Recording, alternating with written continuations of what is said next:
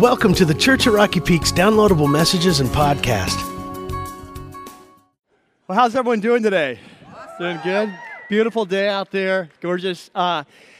Before we go into our time of teaching, I want to just give you an update on one thing. I shared this at Encounter a couple weeks ago, but I know a lot of you weren't able to be there. But one of the things I shared as we kind of cast vision for this new year is one of the challenges that we're facing, and it's a great challenge to have, but we're really growing as a church. You probably noticed at this service, it's getting pretty full. And so it's really becoming kind of an issue. Our children's classes, for example, if you have a child in the 4th and 5th grade, we call it Cliffside, they often have over 50 children in one of their services.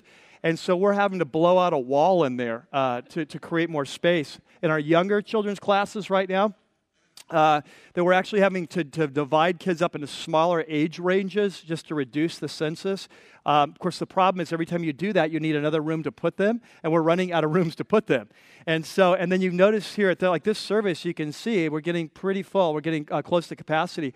And so I share it for a couple reasons. One, just be praying for us, because as an elders board and all, we're just kind of seeking God, what do you want us to do?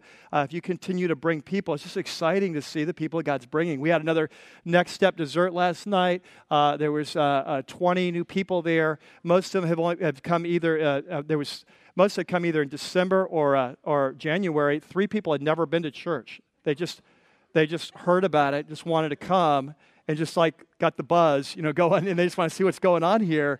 And so it's exciting times. And so be praying for us just for wisdom on what to do with that. But the other thing is that next week, I want to be with you next week, just kind of our first step towards meeting the need is we're pulling out the stage here in the front, the black stage. And so it's going to create room for about 3 more rows in the front, and so about 150 more people. And so just when you come in, it'll look a little different next week. And so I just wanted you, I know how some of you are, like someone's in my seat, like the feng shui, it's not quite right.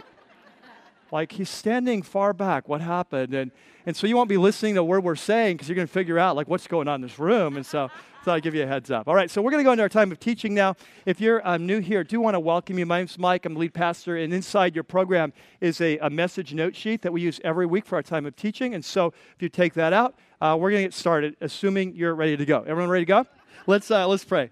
Father, thank you so much for what you're doing at our church. And God, this is just an important day. I mean, we're coming to the end of a whole series that we've been in from last spring, a series about this freedom that you've come to set us free in this whole new life. And as we wrap it up today, we move and take some new territory, sum it all up. God, may this be a time you meet us powerfully by your Spirit. You speak through your word, through your Spirit, change our lives. Teach us what it means to be part of this movement of passionate Christ followers. We pray this in your name. Amen. Well, our story starts today. A long time ago, he grew up in this town. It was a university town. In fact, at the time, it was one of the 3 largest university towns in the empire. And so he grew up right family, right connections, very bright, smart, passionate, hardworking. And so when he was young, he moved to the capital of their spiritual nation. And while he was there, then he became educated, went to the finest of schools, educated under the leading profs of his day, kind of tutored by one of the leading profs of his day. And so he had success written all over him. And when he graduated, he went into his career choice.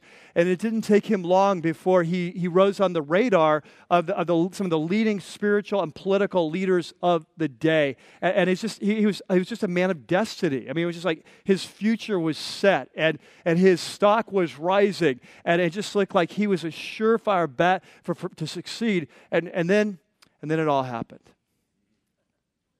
And in a moment, he lost everything. Today we're continuing this series that we started back in spring.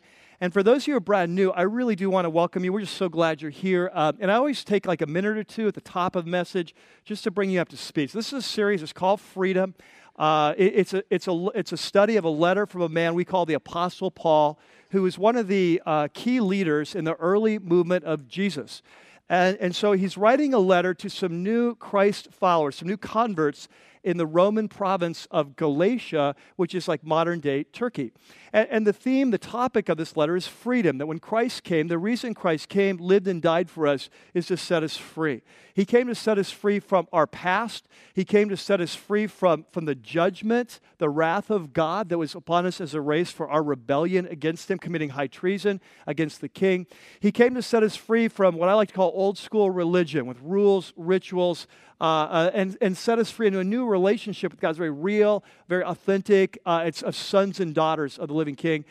He's come to set us free from our dark side, this fallen side of human nature that with its magnetic pull towards that which is destructive, pollutive, addictive.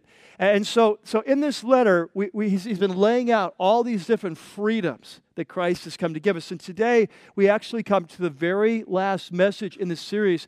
And today, he's going to do a couple things. First of all, he's going to be summing up some of the message, the core message of this letter. But he's also going to introduce us to one last final freedom that Christ came to give us. So if you've got your Bibles, turn with me to Galatians 6, and we're going to start at verse 11. There's a section there on your note sheet called Freedom, the final chapter.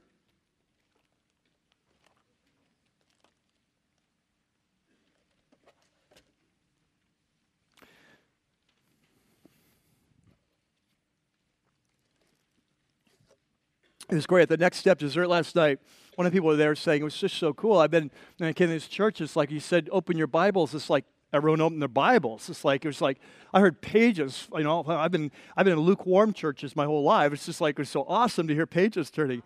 I said, yeah. I agree. I said, but the problem is now with all the iPads and iPhones, we're losing some of that. You just gotta push. It's just like Anyway, so here we go. Chapter 6 and verse 11. I'm with you. That's what I'd be using. We need to put a beep on them. So we all beep, beep, when it's listening. Okay, 6:11.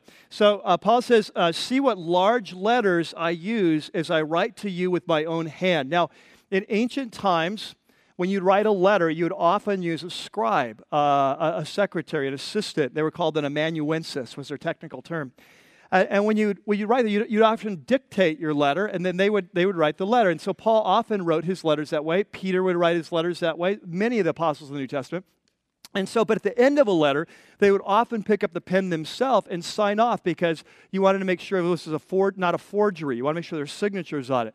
And so what appears to be happening here is Paul's coming to the end of his letter. And so he says to his assistant, hey, let me take the pen. I'll take it from here. And so apparently that his signature, the way he would write was very large letters. We don't know why. But, maybe he had bad eyesight or something. But anyway, so he says in verse 11, see what large letters I use as I write with my own hand. And so he says, now, those who want to make a good impression outwardly are trying to compel you to be circumcised. And so now what he's doing is he's going back to this key topic that was really pivotal in the first 3 chapters or 4 chapters. But I realize it's been a while since we've been there. And so let me do a quick rewind and kind of remind you how this letter starts. Remember, the letter to Galatians starts because what had happened is the Apostle Paul had got into this new Gentile area, shared the message and movement of Jesus, and people had come to Christ. And so he shared the message that it's through Christ alone, not anything that we do, that we can be made right with God through his cross. So he died in our place on the cross for us. And it's through that we have a relationship with God only. And so he'd shared this message, they'd come to Christ. And then after he left, these Jewish teachers that sometimes would follow him around and try to mess up his ministry, that they came in afterwards and they said, that's not quite right. Actually, Paul's not a real apostle. He wasn't one of the 12. And he doesn't really have it quite right. He kind of messed up the message. In fact, Paul actually compromises the message. Like when he's with Jews, he says one thing about circumcision in the law. When he's with Gentiles, he says, no, you can't really trust him. So here's the deal.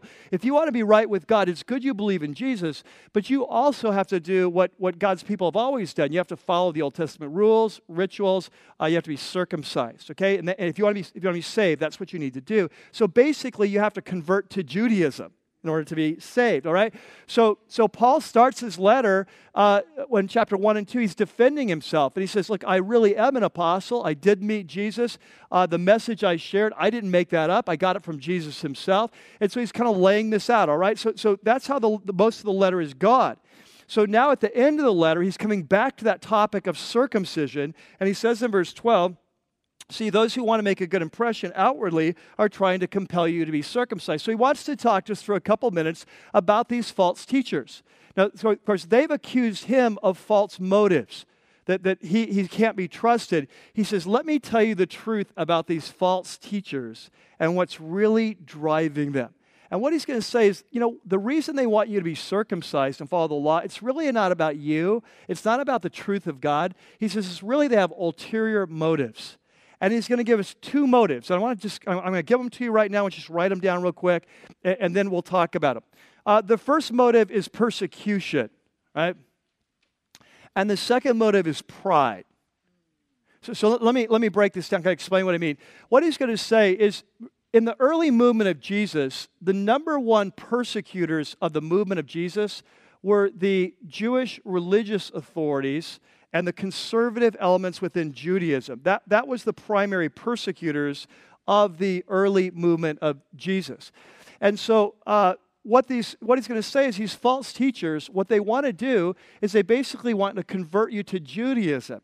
Because if they can convert you to Judaism, they can make it look like the movement of Jesus is really just a subset of Judaism. It's just kind of an alternate form of Judaism. And if the spiritual leaders of Judaism, if they see it that way, they'll stop persecuting us. Okay? So he says that's why they want you to be circumcised. It's not because it's the truth, it's because they want to avoid persecution. The second reason he's going to say is pride. You may have known someone like this. You may have struggled with this. If God ever uses you to lead someone to Christ, or if he leads you to a lot of people to Christ, sometimes we can get proud about that, can't we? It's like, wow, God's used me. I've led 4 people to Christ. How many of you led to Christ? Right? And so this is kind of the way religious people are. We just get proud. So anyway, so he says, so this is what they want. They want to convert you because they've been sent out by their spiritual leaders, probably by the headquarters in Jerusalem, and they want to be able to report back that they brought you back in the fold, that you're back in Judaism, you've been circumcised. So they want to boast about your flesh, that your circumcision. It's like it's a notch in their belt. It's like they got you back, they converted you, and then their stock will rise, right? So in their world, they'll rise up in the esteem of their leaders. Are you with me on this kind of follow that works? Okay, so this is what he's going to say. He says, verse 12, those who want to make a good impression outwardly are trying to compel you to be circumcised. But the only reason they do this is to avoid being persecuted for the cross of Christ. In other words, if the message of the cross means you don't need to be circumcised. And so, that was the point of contention. And he says, not even those who are circumcised, these spiritual leaders, they don't even obey the law. They're already obeying the law in their own life. They're not trying to get you to obey it because they obey it, because they don't even obey it. They just want to avoid persecution. He says, yet they want you to be circumcised so they may boast about your flesh. Okay, so persecution and pride. And then Paul says, hey, for me, verse 14, may I never boast except in the cross of our Lord Jesus Christ, through which the world has been crucified to me and I to the world. Now, very important thing. What Paul is saying is he totally gets these guys. This was where he came from in his life. We started the day with the story of this young man raised in university town, one of the top 3 in the nation, raised with all rights, all the privileges, right connections, moves to Jerusalem. I don't know how he pulled it off, but his parents arranged apparently to study with the top scholar of the day, a man named Gamaliel. He graduates at the top of his class. He's brilliant. He's zealous. He's passionate. He's hardworking. He's like a rising star in the whole realm of Judaism. He is rising. His success is almost guaranteed, right? And so, and his whole understanding of life was that the way we relate to God is through the law and by keeping the law and by earning our way to be right with God. And so you have to be circumcised. And so he was zealous about this. And he saw the movement of Jesus as a threat to Judaism. And so that's why he was out persecuting the Christ. So where these teachers are coming, he gets this. Like this was his world. This was his world. This is where he was trying to succeed. This is where he was climbing the corporate spiritual ladder. This was his world. But when Jesus broke into his world, overnight he lost everything. He lost everything, but he's so excited about losing everything because he realizes that this world that he lost, it was a lie. It was deceptive. It was a culture of death. This religious world, it was a culture of death. And so he says, man, in my life, I'm only excited about one thing, man. I'm only going to brag about one thing. And it's not about me, and it's not about what I've done, and it's not about circumcision, it's about Jesus. Because Jesus has set me free from this whole culture of death, this whole old world. Now, here's the thing. We all come from an old world, don't we? We all have an old world before we came to Jesus. It's our world. We all live in a fallen world today. And what we're going to be seeing today is this is the last freedom that Paul wants to talk about, that Jesus has come to set us free from the culture of death that is our culture. Okay? And so we're going to talk about that more later. But anyway, so he goes on in verse 15. And he says, look, neither circumcision nor uncircumcision means anything. Of course, this is what the false teachers are saying. No, circumcision is your path to God. He says, actually, it doesn't really, I could care less if you're circumcised or not circumcised. He said, what matters is what counts is a new creation. Okay? And so this is what we've been learning through Galatians, is that Christianity, the message of Jesus, it's a supernatural journey from beginning to end. Right? That Christianity isn't about what I do, it's about what God does. You know, and so what we've been learning is that as a race, we've rebelled against God. We're under his judgment. Bible called the wrath of God. There's nothing we can do to escape that. Jesus comes to die for us, to rescue us, because there's nothing we can do. But when that happens, and when we trust in Jesus, it opens the door for God's Spirit to move into our life and to regenerate us, to cause us to be born again, to come alive. It's a supernatural thing that happens in our life. It's a new creation. You see? And so Paul says in 2 Corinthians 5, if any person is in Christ, he is a new creation. It's a supernatural work of God. So Paul says what matters isn't rules and rituals and religion like circumcision. What matters is whether you've met Jesus and been born again and his Spirit has come in and transformed you and there's been a new creation in your life. That's what's important. So then he goes on in verse 16 and he says, peace and mercy to all who follow this rule, this teaching that he just laid out, and even unto the Israel of God. And so remember back in chapter 3, he said that if any person's in Christ, it doesn't matter whether you're Jew or Gentile, because we're all in Christ. And in chapter 2 and 3, he talked about how we are, we're Abraham's descendants. Like, it doesn't matter whether you're Jew or Gentile, that when you trust in Christ, who is the seed of Abraham, you become part of the line of Abraham. You're a true Jew, so to speak. And so the new Israel is the Israel of God who've come to God through relationship with Christ, the seed of Abraham. And so he says, grace and peace peace and mercy to all who follow this rule, even to the Israel of God, this new movement of Jesus. Okay? Then he says, finally, let no one cause me trouble. Now, of course, that's what these false teachers were doing, right? They were causing him trouble. That they were saying, you're not a true apostle. Your message is messed up. In fact, you don't even have any integrity. You'll change your message based on your audience to be popular. That's their accusation. And so Paul says, let no one cause me any trouble. And basically what he does symbolically, he says, he pulls off his robe, his outer garments, so he can see his body. And if you look at the body of the Apostle Paul, it was a mess. It was a mass of scars. From the whippings, the beatings, the stonings, the nights at sea. His body was like a roadmap of suffering in his life. It told the story of a man who refused to compromise the message of the cross regardless of the cost. Right? And so what he says is, let no one give me any trouble, cause me any trouble, for I bear on my body the marks of Jesus. If there is any question about my integrity, if there is any question about whether I change the message to be more popular, if there's any question whether I'm in this to please people, he says, just take a look at my body and let's go on to the next topic, right? And verse 18, he says, the grace of our Lord Jesus Christ be with your spirit, brothers. And so, of course, this is the message of Galatians from beginning to end. It's the grace of God. This is how he starts the letter, in chapter 1 and verse 3. He says, grace and mercy be to you in the name of God our Father and Jesus Christ our Lord. And this is how he ends the letter of grace to you. And why? Because this is the message of Galatians, right? That our relationship with God is a gift of grace. It has nothing to do with us. It has everything to do with God. It has everything to do with the death of Christ. And that for the Christ follower, we don't just start our journey in grace. Grace is our permanent address, right? Like in Romans 5, Paul says that having been justified by grace, we stand in this place. He says we stand in this place called grace. Like it's our permanent address. If you're a Christ follower, your relationship with God's always based on grace. It's not where you start.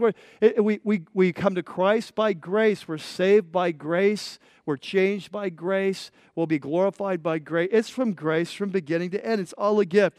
And so he starts his letter with grace. He ends it with grace. And then he ends with the final word. He says, Amen, which is the Hebrew word, which has to do with truth. It can be translated a variety of ways, but it can be like, so be it, or may it be so, or it's true. This is the truth. It's kind of a liturgical way of just saying, that's the way it is. It's like, this is the truth about God. And so he says, Amen. Okay, so he wraps it up. So he comes to the end of this letter. He reaches over to his amanuensis and says, hey, I'll take it from here. Starts writing in his big letters.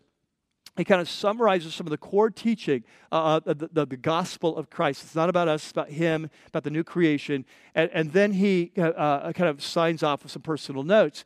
But in the process, he makes this one powerful statement in verse 14 about the cross of Christ.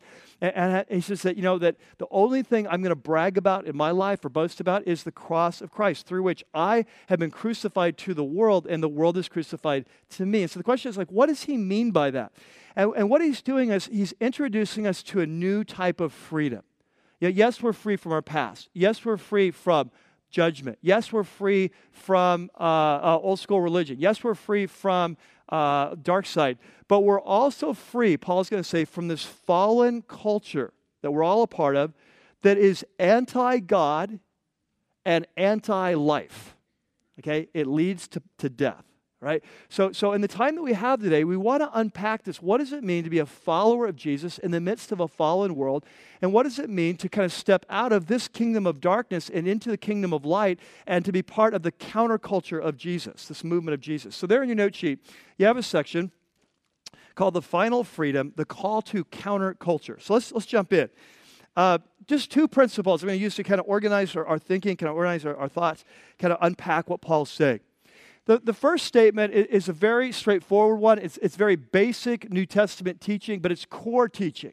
It's core teaching that I think today sometimes we forget in the movement of Jesus right now in our culture. And it goes like this, that we live in a fallen world. Okay, so that as Christ followers, we live in the midst of a fallen world, or what you might call a fallen culture.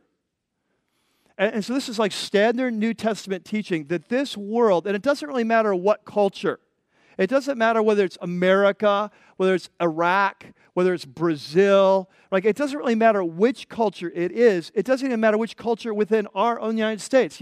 Maybe you come out of a Hispanic culture. You come out of an Asian culture. You come out of a Caucasian. It doesn't even matter that what the New Testament says consistently is this world in all its different shades and forms, this world's culture is anti-God. Right? This world's culture stands against God and his purposes. It's at odds with God. And we, as part of it, before we become to Christ, we're actually enemies of God. That's what the New Testament teaches. And it's very consistent. And so what it teaches is this culture is anti-God, but it's also, catch this, is anti-life. Okay? It is a culture of death. In other words, if you pursue the values, the priorities, the mindset, the paradigms of this fallen world, it will destroy you. Okay? That's the message of the New Testament. And so, for example, there's several passages we could look at because the New Testament's full of these. But the one I want us to look at is my favorite. It's on Ephesians chapter 2. It's there on your note sheet. And so let's walk this through. This is very representative of New Testament teaching. Paul says, as for you, of course, we're talking to Christ's followers, he says, you were dead in your transgressions and sins. So he says, before you came to Jesus, you were spiritually dead. In Romans 5, he puts it even stronger. He says, we were enemies of God. But we were anti-God. That basically, as far as the human race, we had flipped God off. Okay? And I'm using those words carefully and chosen, so no emails. That there is a rebellion and a hatred of God that goes to the core. Now, we don't see it that way because what we do is we create God in our own image and then we like it. We like it. But in the Bible, it says, no. At the core, that we have basically told God to take a flying leap because we want to run our own life. And we don't want him to be God. We want to be God. And because of our fallen nature, we don't like what he tells us about life. And so we want to ignore that. And so Paul says, before we come to Christ, we're spiritually dead. Right? And then he goes on, and it gets worse. Yeah, you thought it was bad. Right, here we go. It says, as for you, you were dead in your transgressions and sins. You were living in the dark side. He says, in which you used to live when you followed the ways of this world. Now, underline that, the ways of this world. What Paul is telling us is that this fallen world has a way of doing things. It's got a value system that it's opposed to God. It's opposed to life. It's destructive. And he calls it the ways of this world. There's a way this world thinks, perspective, kind of take on life, approach to life. And then he goes on and he says, so in which you used to live when you follow the ways of this world. And catch, here it goes, it gets worse. And the ruler of the kingdom of the air. Now, who is that ruler? Satan, right? And so what he's telling us is the human race, that when we rebelled against God so long ago in the garden, that we not only did we fall and get broken inside, and we have this bent towards evil now, but that we came under the leadership of the dark side. We came under the leadership of this great enemy, and that behind the scenes of culture, and it doesn't matter, Chinese culture, Arab culture, American culture, doesn't matter. Behind the scenes of that culture, the enemy is working in unique ways in every culture to turn that culture away from God and to turn them to the path of destruction. Okay? And it's organized and it's systematic. In fact, in the letter of 1 John in chapter 5, he puts this even stronger. He says that the whole world lies in the power of the evil one. Okay, so this is like standard New Testament teaching. It's a fallen world living in rebellion. And so then he goes on and he says, the Spirit who's now at work in those who are disobedient, actively at work. Okay, and so what the New Testament says then is that Jesus came to set us free from this fallen culture, what I call the culture of death. All right? That not only free from your dark side, not only free from your judgment, not only free from religion, but free from the culture of death. And so, for example, I want you to take your Bibles and turn back in Galatians to how this letter starts. Galatians chapter 1 and verse 3. It says, grace and peace to you from God our Father and Lord Jesus Christ. That's how the letter starts, grace. But then it says, verse 4, who gave himself for our sins, right? That he went to the cross, who gave himself our sins. Now, why did he do that? Well, there's a lot of reasons, but look at this one. Who gave himself for our sins to rescue us from this present what? Evil age. Can we say that together? Evil age. Do you understand the saying? This world is anti-God. It's evil age. That's when Jesus comes back in Revelation chapter 12. It says, the kingdom of this world has become the kingdom of our Christ. There has been, with the end of time, this world will be brought into submission from its rebellion to Christ. Okay? So what it means is that when you became a follower of Jesus, you switched kingdoms. Right? When you crossed over the line, and Jesus came to rescue you from this present evil age. Now, the full-on rescue happens when he comes back, turns all wrongs to right. But in the meantime, there is a spiritual rescue that's taken place, where he's rescued from the mindset, the priorities, the values, the power of this fallen, destructive world that's organized against Christ and organized against truth and organized in order to destroy you. Okay, so in Colossians chapter 1, Paul will say this. He'll say that he rescued us from the domain of darkness, and he transferred us into the kingdom of his beloved Son. Colossians chapter 1. You see? You see what I'm saying? So Jesus came to rescue us, to give us life. And so, catch it, he didn't just come to set you free from your past or the judgment or your dark side. He came to set you free from this fallen culture that's so destructive. Okay? So, now, number two. The second point then is that this is kind of the flip side of that, or the next step, is that so then what happens is Christ calls us then to counterculture. That as Christ's followers, we step out of the kingdom of darkness in the kingdom of light, and we become part of his movement, part of his kingdom, and it's countercultural. In other words, the kingdom of Jesus and its values stand in opposition to the kingdom of this world. And so as Christ followers, we're called to be different, not because different is better by nature, but different because if we're not different, we're in a culture of death, you see?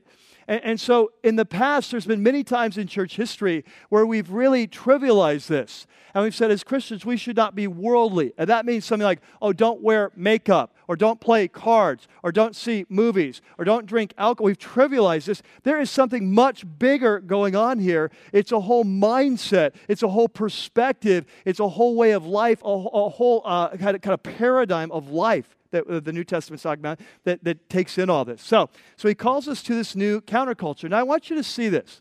I want you to turn with me to the book of Romans, chapter 12.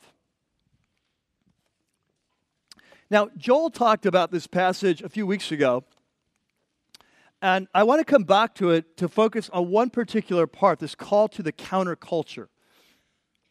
And to follow Paul's logic, his teaching, we have to step back and get a big picture view of the book of Romans. So the book of Romans is like an expanded version of the book of Galatians. It's like the full version, you know. So it's same theme. So he starts off in Romans 1 talking about how the human race is under the judgment of God. The Bible's word for that is the wrath of God because of our rebellion of the race and because we didn't want to acknowledge the truth about God that God had revealed to us in our hearts and in nature. And so we rejected that truth because we make gods in our own image that'll let us do what we want to do. Dark side stuff, okay? And as a judgment of that, then God says, okay, you want the dark side? I'll let you have the dark side. So we're told right, he lets us go. And so we experience this destruction in our life. But he loves us, and so he sent his son to die for us so that we can be brought back to him. And we've committed high treason. He takes the penalty for our treason so we can be made right, and so we can come back in relationship, receive his spirit, and be changed from the inside out and have a future with him. And so that's the message of Romans, very similar to the message of Galatians. Now, in Paul's writings, he often starts his writings, not always, but he often starts his writings with major big picture spiritual truth. And then at a certain point in the letter, he starts getting real practical. Okay, you understand the truth now, let's apply it to your life. Much like we do in messages here sometimes. And so in Romans 12 is where he gets practical. Okay, that's where the book of Romans changes from theoretical to practical. And in Romans 12, he's going to tell us, here's what it takes for you to experience this new life of freedom that Christ died to give you. And so let's see what he says. And he said, talk about the need to be countercultural. So he says in Romans 12:1, or 12:2 rather, he says, do not conform any longer to the pattern of this what? World, okay? So back in Ephesians 2, he talked to us about the ways of this world. Now he's changing his language, same topic, the pattern of this world. Okay, he says, don't let the world, the culture that you live in, don't let it dictate your values. Don't let it dictate your lifestyle. Don't let it dictate your perspective on life and how you live. He says, don't be conformed to the pattern, the paradigm, the mindset of your culture. You see, if you're going to move in your future, you have to resist that natural pull to think like the culture around you. You're going to have to change. And so he says, so don't be conformed. It's interesting. J.B. Phillips, in his version of the Bible, he translates like this. He paraphrases, he says, do not let the world squeeze you into its own mold. Okay? Okay, so that's the idea. He says, so don't conform any longer to the pattern of this world, but be transformed. And remember that word, we've talked about this before, is the Greek word metamorphao. It's where we get our word Metamorphosis, so it's a process of change that like a caterpillar goes through on its way to becoming a butterfly, the tadpole becoming a frog. And so he says that, okay, you've come to Christ now, but you need to be transformed, okay? So it's like you've been born, like you're a caterpillar, you're like a tadpole, but you need to grow up. You need to be transformed. You need to be metamorphosed. You need to be transformed. Like yes, you're a Christian, but you're not a very smart one yet. You follow this? And then he goes on, and he's going to put it even more. He says, but be transformed by the renewing of your what?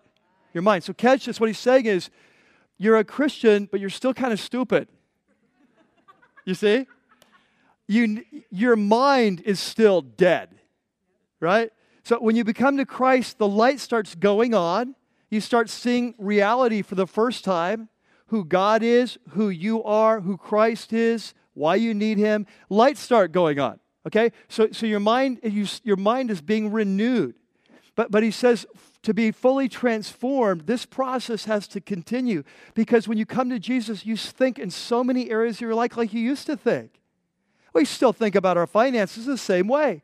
We still think about relationships the same way. We still think about sexuality the same way. We still think about science and religion the same way. We still think about philosophy the same way. We still think about politics the same way. If we're going to become like Jesus, that there's a transformation of our mind that has to take place, a change.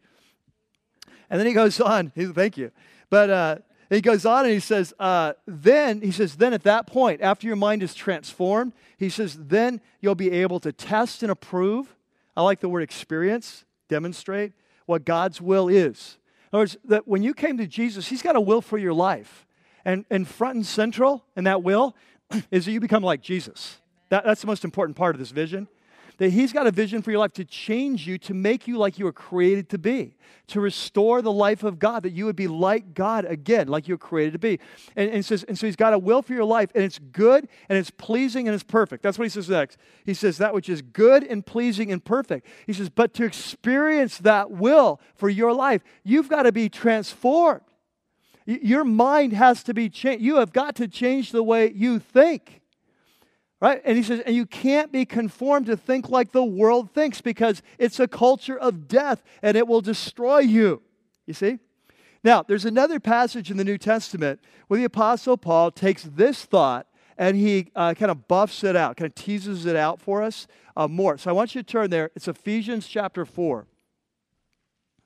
And this is going to get really good now. Ephesians 4. He's going to talk about this transformation of the mind, and he's going to go into greater depth.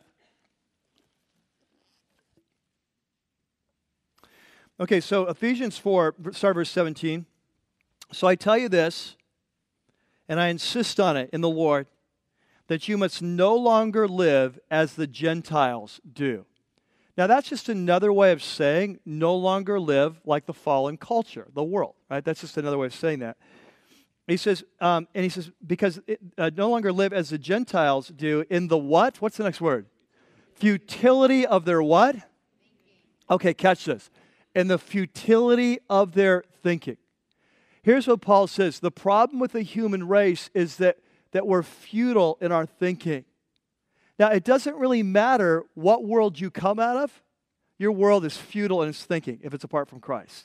Okay, so you're in the partying world. You're going to party hardy. You live for Friday night, so maybe you can't wait till Friday night, and that's your world. You're going to get drunk. You're going to get high. You're going to have sex. That's your world. Okay, Paul says it's futile. It's futile. It leads to death. It doesn't lead to life, it leads to death. You're like high-power businessmen. You're making a ton of money, and that's your claim to fame, and that's what you're living for. And you're going to get the house on the hill, get the mansion, the gated community, and that's your life, and that's what drives you. He says it's futile. Or you can be like the Apostle Paul. You can be really religious. You're going to rise up the corporate ladder of religion. I'm going to get really famous. I'm going to get really popular. He says it's futile. Pick a world. What's your world? Pick a world. It doesn't matter. Apart from Jesus, the human race is futile, right? We look for a way to make sense of life, but it's futile. It leads to emptiness. It leads to death. And then he goes on to talk about this futility of thinking. And so he says, verse 18, they are darkened in their understanding, like the light's gone out on the human race.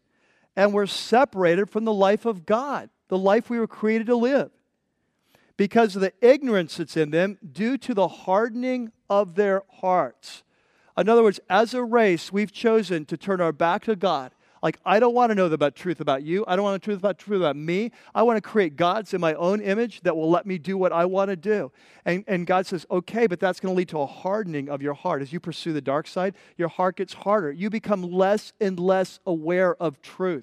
You come to a place like in our culture right now, we can't even make heads or tails of right or wrong anymore, right? Like we're getting like basic things. Like we're going to redefine marriage. Like, are you kidding me? You know, like this is forever. You know, we're going to redefine it. Well, it happens when a culture gets ignorant. It gets darker and darker till you can't even make out the basics anymore, right? And so he says, there's a problem with this. And so then he goes on, and he says, verse 20, you, however, did not come to know Christ that way. Surely you heard of him and you were taught in him in accordance with the what? The truth that's in Jesus. And so what did Jesus say? He said, you will know the truth and the truth will set you free, right? So it's truth that sets us free. So he says this fallen world is futile. They don't get it. What happens when the Holy Spirit comes in your life? He begins turning the light up. You know, it's like you begin seeing for the first time the truth about life. And he says, and as you pursue that life, you're going to be transformed. You're going to be changed. In fact, that's what he says next. Verse 22, you were taught with regard to your former way of life to put off your old self, which is being corrupted by deceitful desires. These old desires that promise us happiness but are really ripping us off, that's deceitful. And he says, and to be made new in the attitude of your what?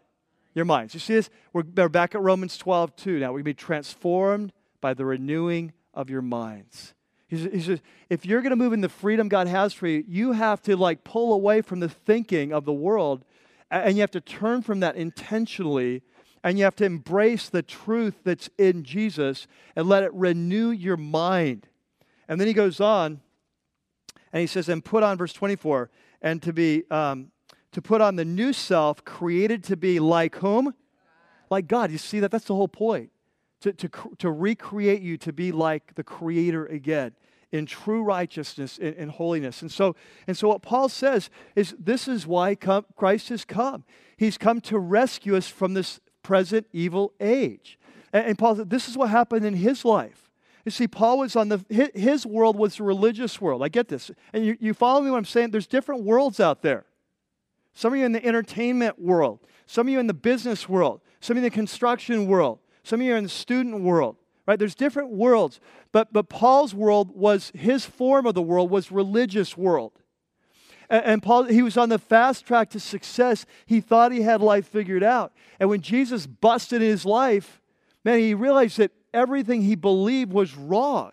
Everything he believed about who God is and who he is and how to have relationship with God and what the purpose of life and what success looks like and how you attain success and what it looks like to live the good life. He was all wrong.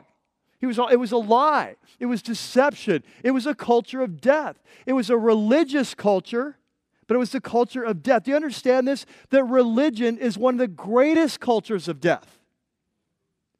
You see, often we think that when we get religious, we're getting closer to God. Can I tell you something? The more religious you get, the further away from God you get. Do you understand? Like when Jesus came, because, you see, religious people, they think that by something they're doing, they're getting closer to God. When the reality is, the first step closer to God is to realize there is nothing you can do and there's nothing you can be that would ever bring you closer to God on your own. Like we are a fallen race, and every attempt just to make things better makes things worse. And so Paul's in this religious world. Think of it in the life of Jesus. Think of it. The people who were closest to the kingdom were often the prostitutes and the sinners. You know why? Because they realized they had nothing to offer. The people that were furthest from the kingdom were the religious people because they thought they had a lot to offer, and God was lucky to have them on his team. Right? Are you with me in this? Like religion is a lie. It's a lie of Satan. Right? It's a lie of and so there's the religious world, there's political world, there's all these different worlds. But for Paul, it was the religious world. And that's how he's living his life. And he says, man, I am so thankful that Jesus blew a hole in my world. Man, he just kicked the doors down. And he just blew the place up. And he did it through the cross. Man, he just opened my eyes that this world is a fallen world. And I was my religious world, it was a fallen world. Everything I believed, it was a lie. It was deception. It was destroying my life. And he says, and I'm so thankful for the cross of Jesus because it blows down the world and it reveals the truth about life and it calls us to a new counterculture. Do you understand? Jesus has come to set you free, but in order to do that, you have to get free of the values of this culture, right? Because have you figured this out? That our culture is a culture of sexuality. Do you understand that illicit sexuality is a path to death? It's a culture of death. Our culture is a culture of materialism, right? It's a culture of death. Our culture is a culture that spiritually believes you can define God any way you want. That's a culture of death. That doesn't lead to life. We live in a culture that, for the most part, believes that this world is just one big accident, right? It's a random accident. What they often fail to understand is it means you're an accident. I'm an accident. It means there's no purpose in life. It means there's no such thing as right or wrong. It means law of the jungle is the law of the land. And if we don't wake up, it's going to become the law of our land, right? Because we're buying the lie. It's a culture of death. And so what Paul says is this world and its culture, it's a culture of death. And I am so glad Jesus blew it down in my life through his cross. Amen. Amen. Okay, so what does this mean? If you're going to follow Jesus and if you're going to be transformed, you are going to have to stand against the values of our culture that are opposed to Jesus and the truth of God. And so what does this look like in your life? I don't know, but here's what I know. That if you want to be transformed, you're going to have to be countercultural, you see, because it's countercultural that's the path to life. Now, so we come to the end of this series, and it's a series about freedom. It's a series about the freedom that comes to us through the cross of Christ. Through the death, the life, the death, and the resurrection, as Christ's followers, we've been made free. We've been made free of our past. We've been made free of our condemnation and guilt. We've been made free of old school religion with its rules and rituals. We've been made free from our dark side, that we don't have to be controlled by it anymore. We've been set free from our fear of death. We know it's happening in the next life. And now Paul comes and says, and you've been free, set free from your culture. So live in that freedom. It's the path to life. And as we bring this series to an end, today we want to celebrate communion together. Because communion, more than anything else, it is a celebration of the cross of Christ, right? That through his cross, this freedom has come. And so we're going to be celebrating that together. And if you're a follower of Jesus today, I want to challenge just to embrace the freedom during this time.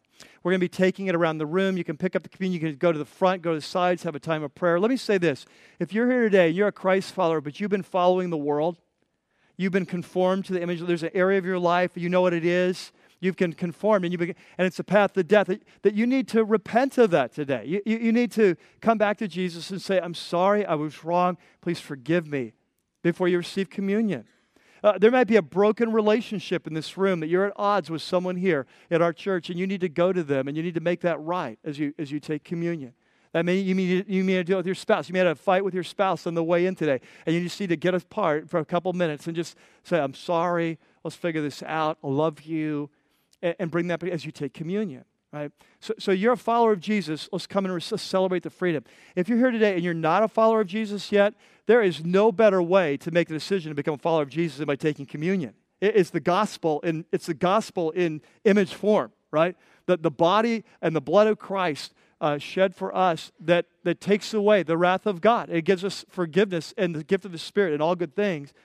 And so if you're here today and you've never given your life to Christ, what a great opportunity to come to the communion table and have that conversation with God. Ask Him into your life. Ask Christ in your life. Receive His gift of forgiveness and take communion as a sign of that commitment. If you're here today and you're not yet a follower of Jesus, we are so glad you're here. But I would ask you not to take communion yet, because communion is really a statement that I believe in Jesus. And the Bible warns us there's a judgment that we drink to our lives when we take the communion that represents the body and blood of Christ, and we're not His yet, right? So you don't want to kind of make your situation worse. So what I'd like to do is yeah. What I'm saying is, come to Christ today, right? And receive forgiveness, right? But if you say like, hey, for whatever reason, no, I'm not there yet. I get that. Sometimes it's a journey, and I love you, and I'm glad you're here. I'm just saying, just pass on this one. Just pass on this one until you've made that decision, and then it's going to be incredibly meaningful when you give your life to Christ and you receive, okay? And so let's pray together. Father, thank you so much for the cross of Christ. God, we boast in the cross of Christ. And I can't think of a better way to celebrate the end of this series than to just brag about the cross of Christ. Because it's through the cross that our sins have been forgiven. It's through the cross we've been restored to relationship. It's through the cross we've received the gift of your Spirit who changes us from the inside out. It's through the cross that we have the gift of the next life. And it's through the cross we've been crucified to this world, this fallen culture, and set free to live in a whole new counterculture, the movement of Jesus. And so we come today to celebrate the cross. So we thank you for your cross. We thank you for your death. And we pray that you'd meet us now as we come to celebrate with you this meal together, this symbolic meal, this Passover meal, the blood of the Lamb. We pray this in Christ's name. Amen.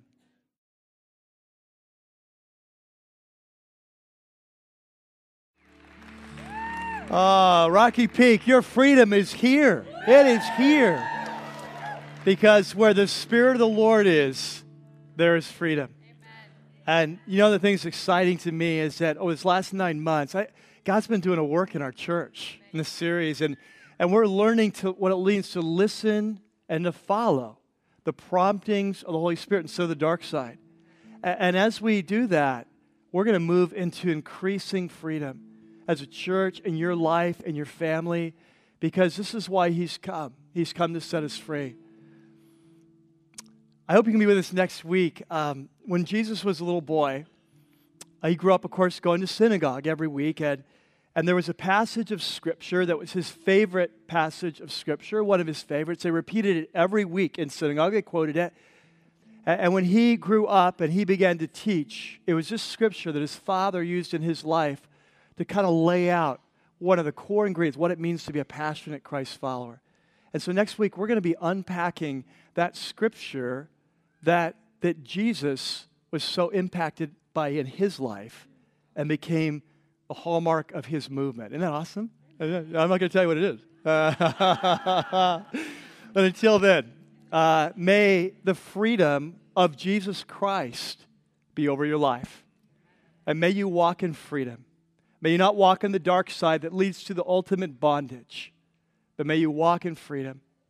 May you know that as a follower of Jesus, you've been forgiven for all crimes committed against the King, past, present, and future, that they were paid for at the cross. There is no more condemnation in your life. If you come from a background of legalism, you come from a background of religion, Jesus has come to set you free. May you walk in the freedom of that this week, a freedom of relationship where God is your Father, Abba, your Papa. If you've been a person who's lived in fear of the final judgment of God because you know that you're followed and you've rebelled, may this week a week that you understand that there is no more fear of the future because Christ took the punishment for you. If you've been a person in the past who's walked in the dark side, may this week be a week of freedom as you pursue the Holy Spirit and walk on the light side because He came to set you free. And may this be a week where as a church, together, we walk as a counterculture to our culture. That we experience the movement of Jesus here. That we become part of this countercultural movement that Jesus called the kingdom of God. that he came to set us free, because that is the ultimate freedom, the freedom from this present evil age. We've been transferred from the kingdom of darkness. We've been transferred into the kingdom of his beloved Son. Amen? Amen. May you walk in freedom this week. God bless you guys. Well, that's going to do it for this week's message. We hope you've enjoyed it as much as we have putting it together. Please visit us at rockypeak.org, where you can download more messages or have your questions answered. Remember, you can subscribe to our weekly podcast for free by searching for The Church at Rocky Peak from within the music store in your iTunes software. For lead pastor Mike Yearley and everybody up here at the Peak, thanks for listening.